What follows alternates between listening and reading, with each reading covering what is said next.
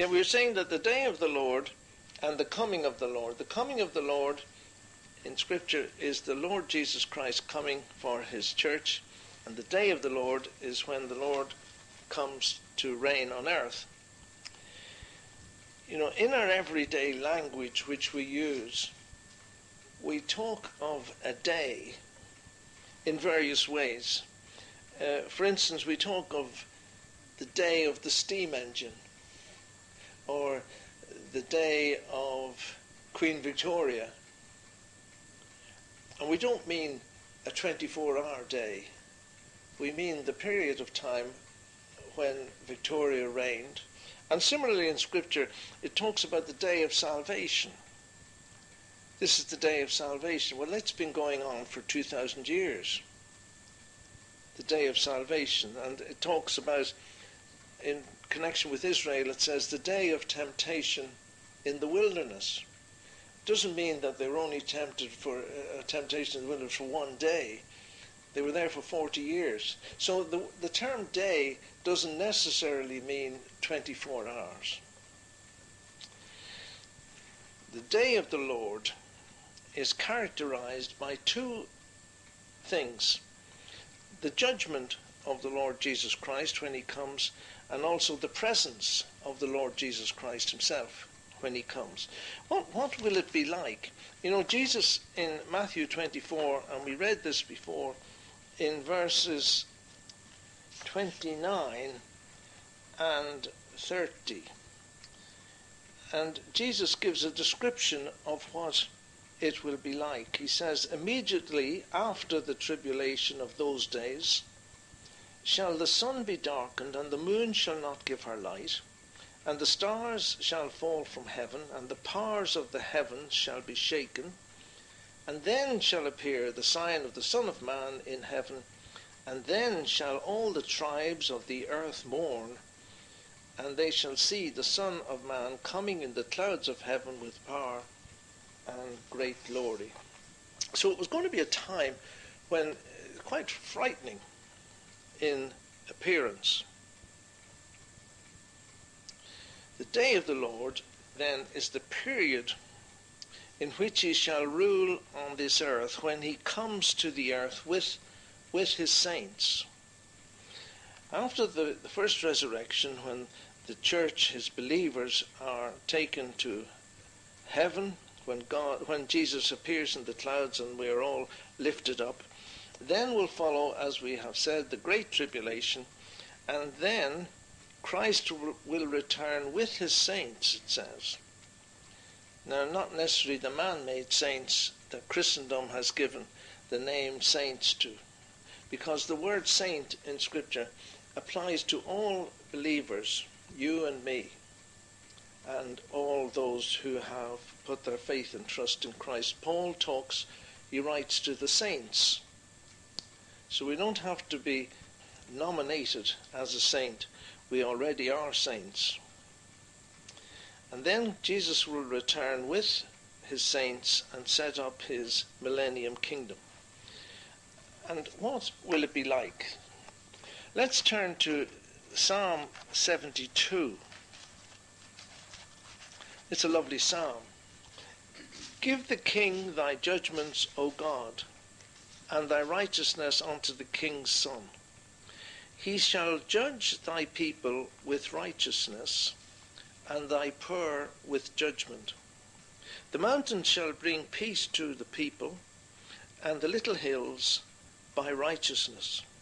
He shall judge the poor of the people, he shall save the children of the needy, and shall break in pieces the oppressor. They shall fear thee as long as the sun and moon endure, throughout all generations. He shall come down like rain upon the mown grass, as showers that water the earth. In his days shall the righteous flourish, and abundance of peace, so long as the moon endureth. He shall have dominion also from sea to sea, and from the river unto the ends of the earth. They that dwell in the wilderness shall bow before him, and his enemies shall lick the dust. The kings of Tarshish and of the isles shall bring presents. The kings of Sheba and Seba shall offer gifts. Yea, all kings shall fall down before him, all nations shall serve him. For he shall deliver the needy when he crieth, the poor also, and him that hath no helper. He shall spare the poor and needy, and shall save the souls of the needy. He shall redeem their soul from deceit and violence, and precious shall their blood be in his sight. And he shall live, and to him shall be given of the gold of Sheba. Prayer also shall be made for him continually, and daily shall he be praised. There shall be a handful of corn in the earth upon the top of the mountains. The fruit thereof shall shake like Lebanon, and they of the city shall flourish like grass of the earth. His name shall endure forever. His name shall be continued as long as the sun, and men shall be blessed in him. All nations shall call him blessed. Blessed be the God and Father of the God of Israel, who only doeth wonderful things.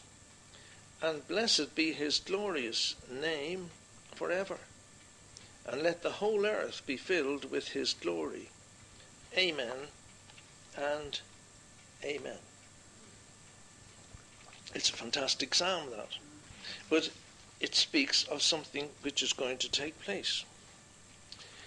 You notice that he shall break in pieces the oppressor.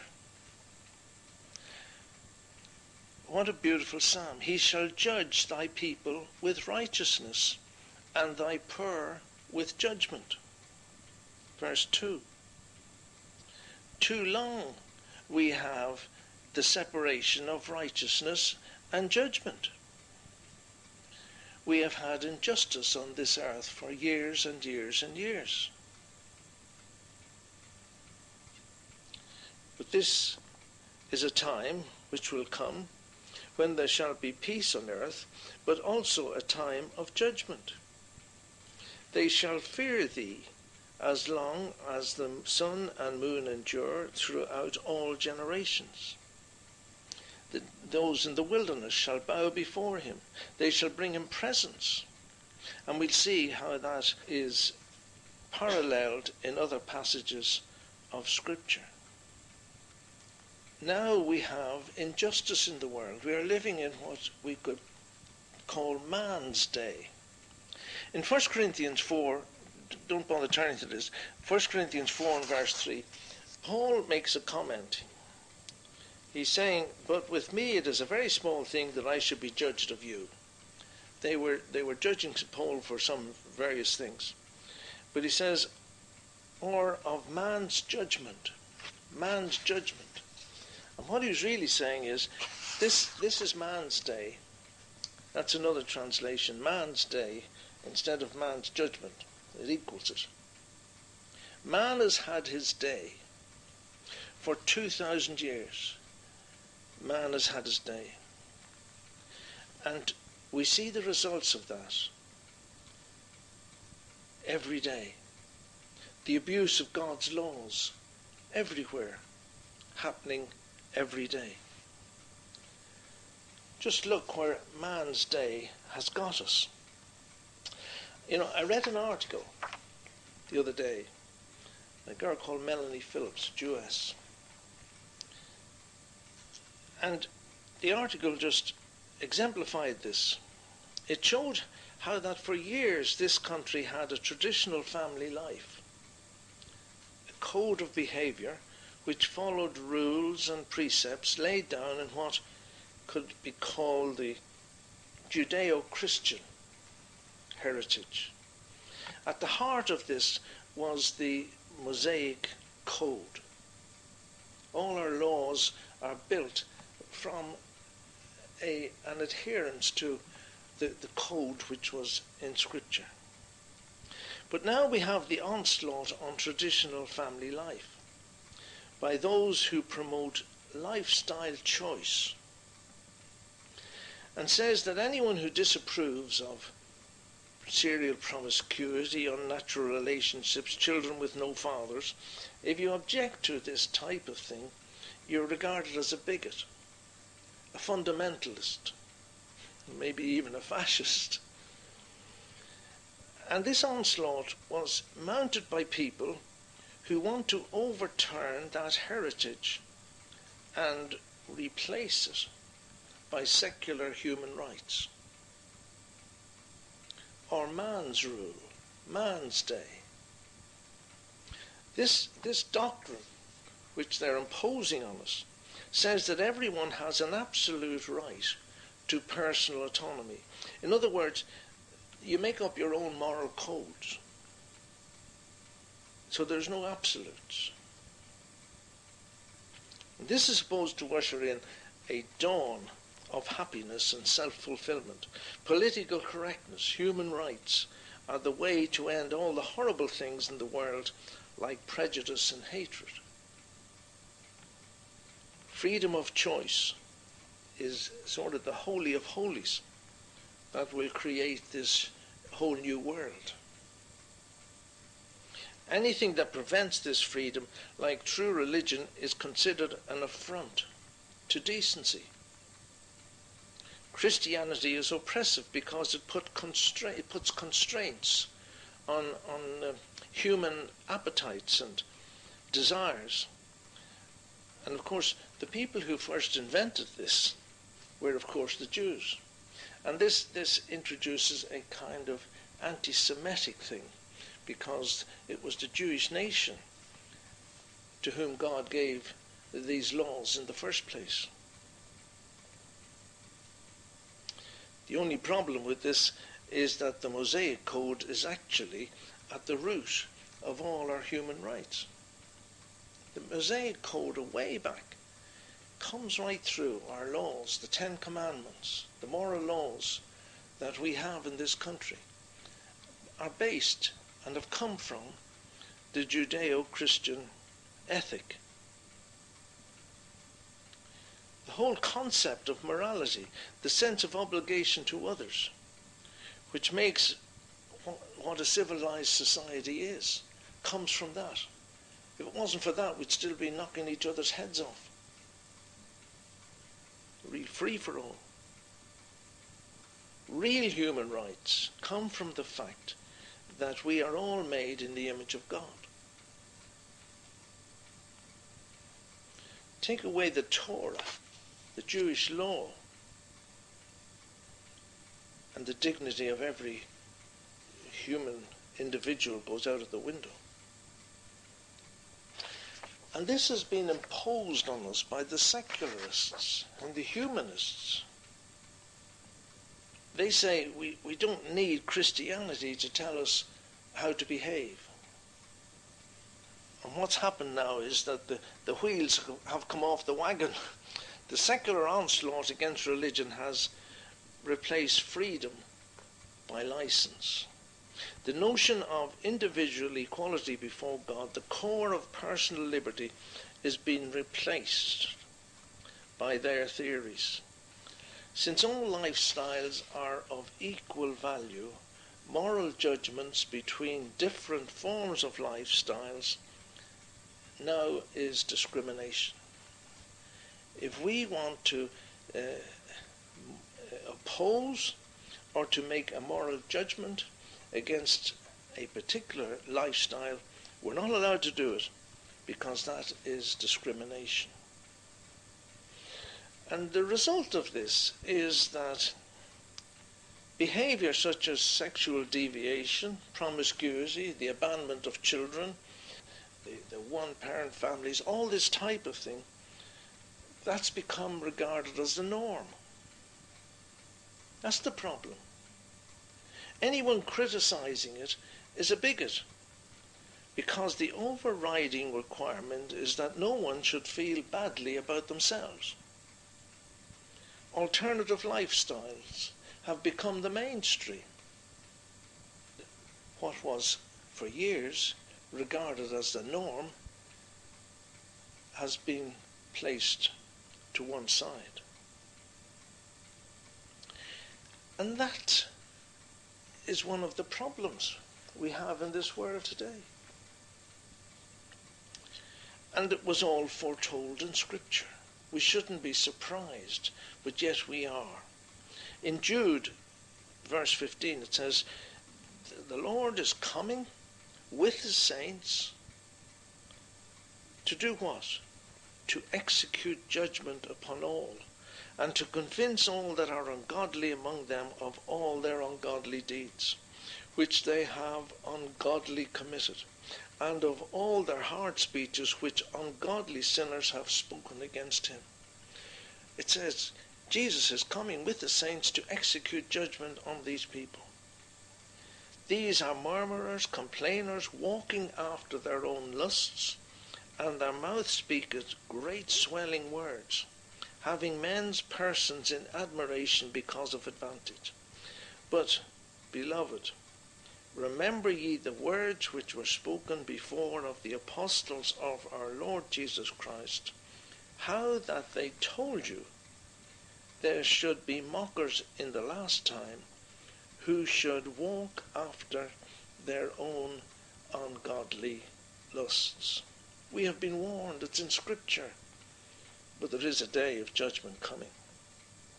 Peter also, in 2 Peter 2, he says, the Lord knows how to reserve the unjust for a day of judgment, to be punished, and especially those who walk after the flesh in the lust of uncleanness and despise dominion. He said, the Lord knows about it. They, it goes on to say, and they will utterly perish in their own corruption, being about to receive the wages of unrighteousness, deeming indulgence as pleasure in the daytime. What a shock is in store for these people. Soon man's day, which we are in now, will be replaced by the day of judgment. Turn to Isaiah chapter 11, verse 2. Speaking of, we go to verse 1, and there shall come forth a rod out of the stem of Jesse, and a branch shall grow out of his roots. And the Spirit of the Lord shall rest upon him, the Spirit of wisdom and understanding, the Spirit of counsel and might, the Spirit of knowledge, and of the fear of the Lord. And he shall make him of quick understanding in the fear of the Lord, and he shall not judge after the sight of his eyes, neither reprove after the hearing of his ears. He won't just judge quickly and by what he hears, but with righteousness shall he judge the poor, and reprove with equity for the meek of the earth. And he shall smite the earth with the rod of his mouth, and with the breath of his lips shall he slay the wicked. Now that is not happening now. We are living in the age of grace, in the age of salvation. This is the day of salvation. But the day will come when he shall smite the earth with the rod of his mouth, and with the breath of his lips shall he slay the wicked. And righteousness shall be the girdle of his loins, and faithfulness the girdle of his reins. This will happen in the day of the Lord, when the Lord shall come back and rule this earth with a rod of iron. We read what Jesus said it was going to be like when he comes. The nations will tremble. Switch over to Psalm number 2. Why do the heathen rage and the people imagine vain things? The kings of the earth set themselves, and the rulers take counsel together against the Lord and against his anointed, saying, let us break their bands asunder and cast away their cords from us. That's what the nations say. They took take counsel against the Lord and against his anointed, saying, let us break their bands asunder and cast away their cords from us. And what does God do? He that sitteth in the heavens shall laugh. The Lord shall have them in derision. He shall speak unto them in his wrath, and vex them in his sore displeasure. When? I have set my king upon my holy hill of Zion. I will declare the decree. The Lord hath said unto me, thou art my son, this day have I begotten thee. Ask of me. God speaking. He says to his son, I shall give thee the heathen for thine inheritance, and the uttermost parts of the earth for thy possession. Thou shalt break them with a rod of iron. Thou shalt dash them in pieces like a potter's vessel. That's what is going to happen to these nations who have rejected God. Thou shalt break them with a rod of iron. Thou shalt dash them in pieces like a potter's vessel. Be wise now, therefore, O ye kings, be instructed, ye judges of the earth. Serve the Lord with fear, and rejoice with trembling. Kiss the Son, lest he be angry, and ye perish from the way, when his wrath is kindled but a little. Blessed are they that put their trust in him.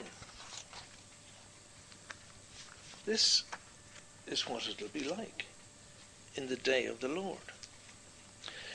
In Jeremiah 46, in verse 10, we have this verse, for this is the day of the Lord God of hosts, a day of vengeance, that he may avenge him of his adversaries. Man may think that he is in control, that God has forgotten. But there will come a day. In Zechariah, if you can find Zechariah, it's near the end of the Old Testament. If you start at Malachi, the last book of the Old Testament, Zechariah is the second last book in the Old Testament. I'm going to read a large portion of this. Zechariah chapter 14. Again, about the day of the Lord. Behold, the day of the Lord comes, and your spoil shall be divided in your midst. For I will gather all nations to battle against Jerusalem. We can see it happening. There is going to be a gathering of the nations, and they will gather against Jerusalem. And the cities shall be taken, and the houses plundered, and the women raped, and half of the city shall go into exile, and the rest of the people shall not be cut off from the city. And the Lord shall go out and fight against those nations, like the day he fought in the day of battle. The Lord shall suddenly appear. How? And his feet shall stand in that day on the Mount of Olives, which is before Jerusalem on the east. And the Mount of Olives shall divide from its middle, from the east and to the west, a very great valley. And half of the mountain shall move toward the north, and half of it toward the south. And you shall flee to the valley of my mountains, for the valley of the mountains shall reach to Azal. And you shall flee as you fled from before the earthquake in the days of Uzziah, king of Judah. And the Lord my God shall come, and all the saints with you. And it will be in that day that there shall not be light. The glorious ones shall shrink, and it will be one day which shall be known to the Lord, neither day nor night, but it will happen at evening time it shall be light. And it shall be in that day, living waters shall go out from Jerusalem. Half of them shall go toward the eastern sea, and half of them toward the western sea. In summer and in winter it shall be. And the Lord shall be king over all the earth. In that day that there shall be one Lord, and his name shall be one. All the land shall be turned as a plain from Geba to Rimmon, south of Jerusalem. And it shall rise and dwell in its place, from Benjamin's gate to the place of the first gate, to the corner gate, and from the tower of Hananiel to the king's wine presses. And they shall dwell in it, and there shall never again be a shutting in, but Jerusalem shall dwell safely. And this shall be the plague which the Lord will strike all the peoples who have fought against Jerusalem. All those who have come up against his people will be a plague. Their flesh shall rot while they stand in their feet, and their eyes shall rot in their sockets, and their tongue shall rot in their mouth. And it shall be in that day a great panic of the Lord shall be among them, and they shall each one lay hold of his neighbour, and his hand shall rise up against the hand of his neighbour. And Judah also shall fight at Jerusalem. And the wealth of all the nations all around shall be gathered, gold and silver, and clothing in great abundance. So shall be the plague of the horse, the mule, the camel, and the ass, and of all the beasts which shall be in these tents, like this plague. This plague is going to be on the men and on the animals. And it shall be, everyone who is left of all the nations which came up against Jerusalem shall go up from year to year to worship the King, the Lord of hosts, and to keep the Feast of Tabernacles. And it shall be, whoever will not come up from all the families of the earth to Jerusalem to worship the King, Jehovah of hosts, even on them shall be no rain. And if the family of Egypt does not go up, nor come in, they shall have no rain. But the plague with which the Lord shall strike the nations who do not come up to the Feast of Tabernacles. All these nations are going to have to come up and declare obedience to the Lord. This shall be Egypt's offense, and the offense of all the nations who do not come up to keep the Feast of Tabernacles. In that day there shall be bells on the horses. Holiness, or holy, to the Lord. And the pots in the Lord's house shall be like the bowls before the altar. Yea, every pot in Jerusalem and in Judah shall be holy to the Lord of hosts. And all those who sacrifice shall come up and take of them and boil in them. And in that day there shall no longer be a trader in the house of the Lord of hosts. Amazing what's going to happen on this day. From this passage it is obvious that the day of the Lord includes the whole period of reign of the Lord Jesus Christ. Jerusalem is surrounded. All seems hopeless. The nations have risen up against those in Jerusalem, against his chosen people. All is bleak. Then shall the Lord go forth and fight against those nations as he fought in the day of battle. It'll be a day and a time when there will be physical changes to the landscape. There'll be an earthquake. There'll be the Mount of Olives will be divided. There'll be climatical changes. And above all, governmental changes over the whole earth. The Lord shall be king over all the earth. He shall be honored. And as we read in that psalm, do you remember we read? It said that Sheba and those places would come and offer him gifts. And this is what is going to happen. This is just repeating that.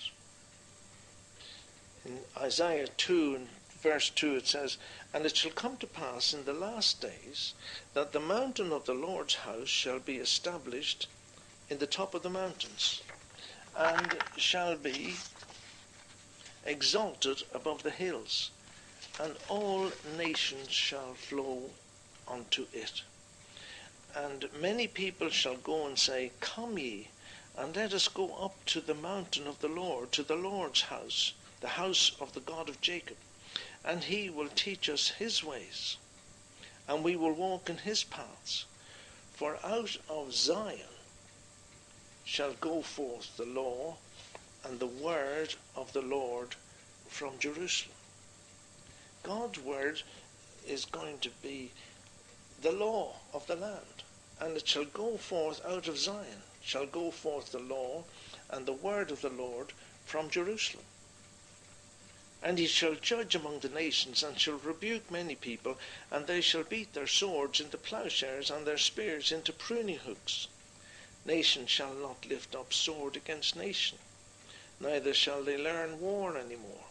Yes, he's going to bring in a time of peace, but he's going to bring it in initially with a rod of iron, and break those who object in pieces like breaking a potter's pot.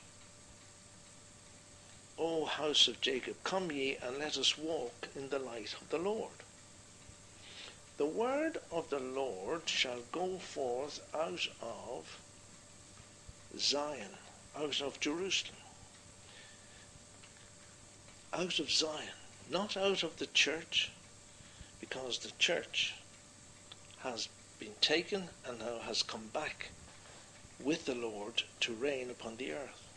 For out of Zion shall go forth the law and the word of the Lord from Jerusalem. Today we have, so many organizations which are seeking to bring peace onto the earth. We have the United Nations.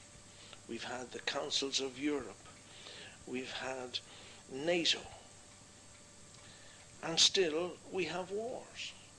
Still we have battles. There are still people fighting against each other. What will stop these conflicts? Nothing. Nothing. Until the coming in of the day of the Lord. Psalm 46. Look at Psalm 46, another psalm. We need to move on. God is our refuge and strength, a very present help in trouble. Therefore, will not we fear, though the earth be removed, and though the mountains be carried into the midst of the sea? Though the waters thereof roar and be troubled, though the mountains shake with the swelling thereof. There is a river, the streams whereof make glad the city of God. This is exactly what we've been reading about in Zechariah. The changes which are going to take place. The holy place of the tabernacles of the Most High. God is in the midst of her. She shall not be moved. God shall help her, and that right early. The heathen raged. The kingdoms were moved. He uttered his voice. The earth melted. The Lord of hosts is with us. The God of Jacob is our refuge. Come, behold the works of the Lord. What desolations he hath made in the earth. Understand, what desolations he hath made in the earth. He maketh wars to cease unto the ends of the earth. He breaketh the bow, and cutteth the spear in sunder. He burneth the chariots in the fire. Be still, and know that I am God.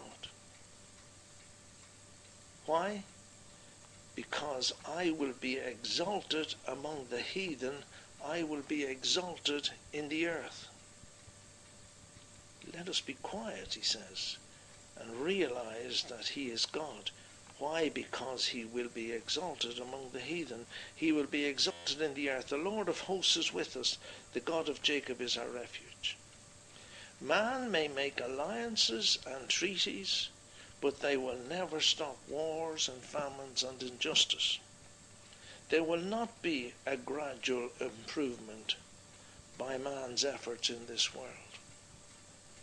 It is only when our Lord comes and intervenes in this world that there will be ushered in a period of universal peace, not by man's efforts. Be still and know that I am God. That's what he says. Now, we have mentioned before that most Christians believe that there will be a gradual spread of the gospel and a work of the Spirit throughout the world, that the nations of the world will become Christian, and this is what they understand as the millennium. God is at present dealing with man. God is at present in this world dealing with man on the basis of grace. By grace are ye saved through faith. That is it. Today is the day of salvation. If any man hear my words and believe not, I judge him not. For I came not to judge the world, Jesus said, but to save the world. That's why he came.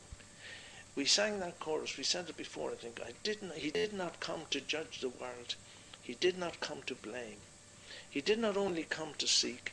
It was to save he came. And when we call him Saviour, sure, we call him by his name. God is not today acting openly as the righteous judge of the world. He has given man his reins, as it were. But there is a day of judgment coming. God has sent his beloved Son to this earth, and wicked man murdered him, rejected him, crucified him.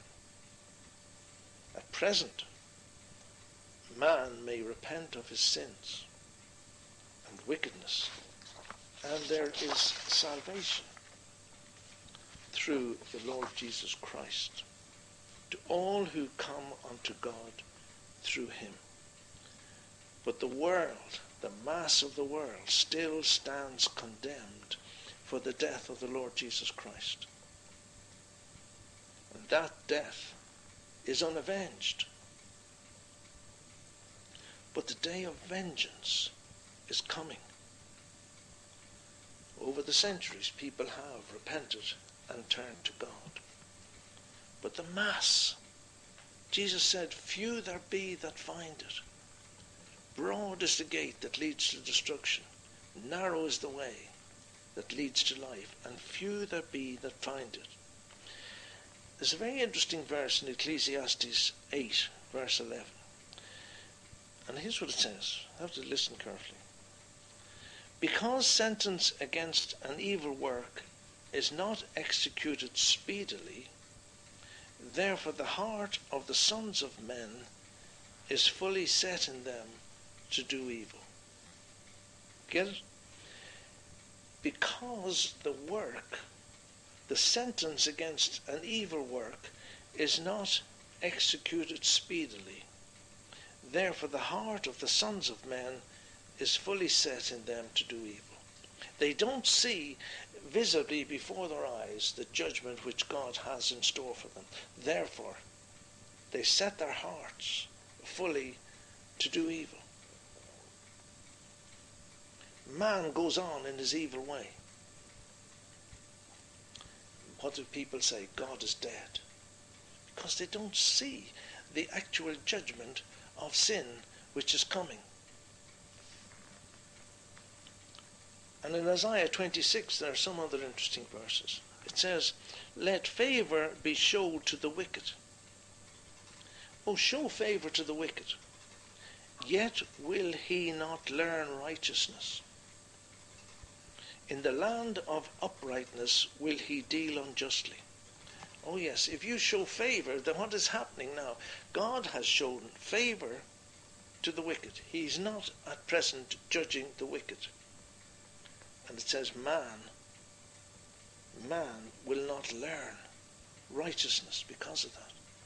Just the way it is.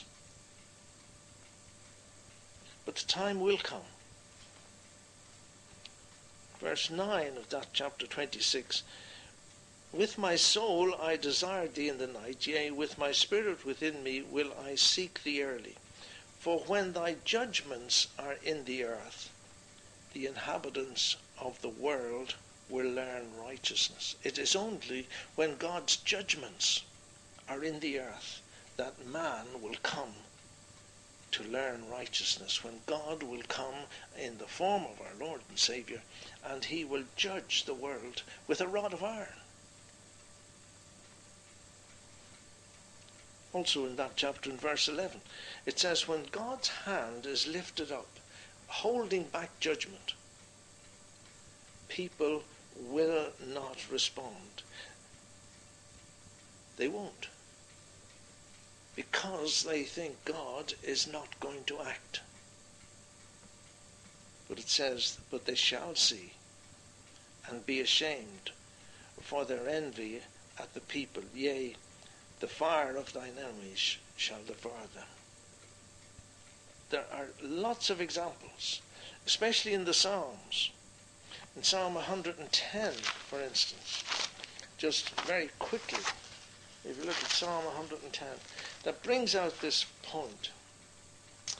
The Lord said unto my Lord, sit thou at thy right hand until I make thine enemies thy footstool. The Lord shall send the rod of thy strength out of Zion. Rule thou in the midst of thine enemies. The Lord said unto my Lord, sit thou at my right hand. God, the Lord Jesus, is sitting at the right hand of God. Until when? Until I make thine enemies thy footstool. The Lord shall send the rod of thy strength out of Zion. The Lord Jesus Christ is sitting at the right hand of God until the time shall come when he will return to this earth and rule with a rod of iron. There are numerous other passages we could look at. For those who submit to his reign, a blessed day of peace and righteousness is coming. For those who will not yield, a day of vengeance and righteous judgment. Man says God is dead. God says, prepare to meet thy God.